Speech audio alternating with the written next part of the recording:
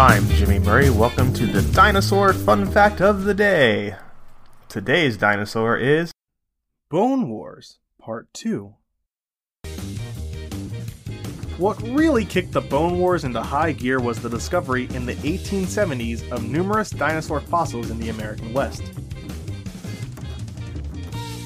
In 1877, Marsh received a letter from Colorado schoolteacher Arthur Lakes describing the saurian bones he had found during a hiking expedition. Lakes sent sample fossils to both Marsh and Cope. Characteristically, Marsh paid Lakes $100 to keep his discovery a secret, and when he discovered that Cope had been notified, dispatched an agent west to secure his claim. Around the same time, Cope was tipped off to another fossil site in Colorado, which Marsh tried unsuccessfully to horn in on. By this time, it was common knowledge that Marsh and Cope were competing for the best dinosaur fossils, which explains the subsequent intrigue centered on Como Bluff, Wyoming. Using pseudonyms, those are fake names, two workers for the Union Pacific Railroad alerted Marsh to their fossil finds, hinting, but not really saying outright, that they might strike a deal with Cope if Marsh didn't offer generous terms. True to form, Marsh dispatched another agent who made the necessary financial arrangements, and soon the Yale-based paleontologist was receiving boxcars of fossils, including the first specimens of Diplodocus, Allosaurus, and Stegosaurus. Word about this exclusive arrangement soon spread, not least because the Union Pacific employees leaked the scoop to a local newspaper, exaggerating the prices Marsh had paid for the fossil in order to bait the trap for the wealthier Cope.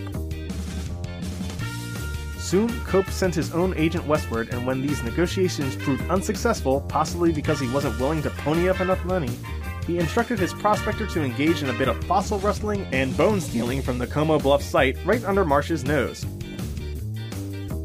Soon afterward, fed up with Marsh's erratic payments, one of the railroad men began working for Cope instead, turning Como Bluff into the epicenter of the Bone Wars.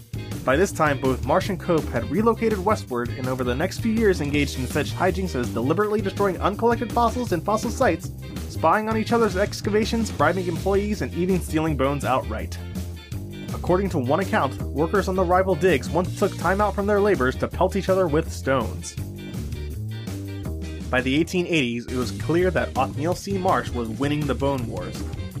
Thanks to the support of his wealthy uncle, George Peabody, Marsh could hire more employees and open more dig sites, while Edward Drinker Cope slowly but surely fell behind.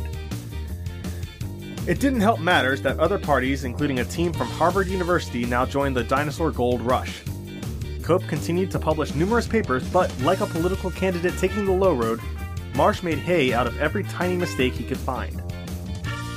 Cope soon had his opportunity for revenge. Don't forget to tell your parents to send us their suggestions and yours to @TheJimmyMurray on Twitter. I'm Jimmy Murray. Thanks for listening to The Dinosaur Show on the Kid-Friendly Podcast Network. Music by Kevin MacLeod. Executive producer Chris Kremitzos.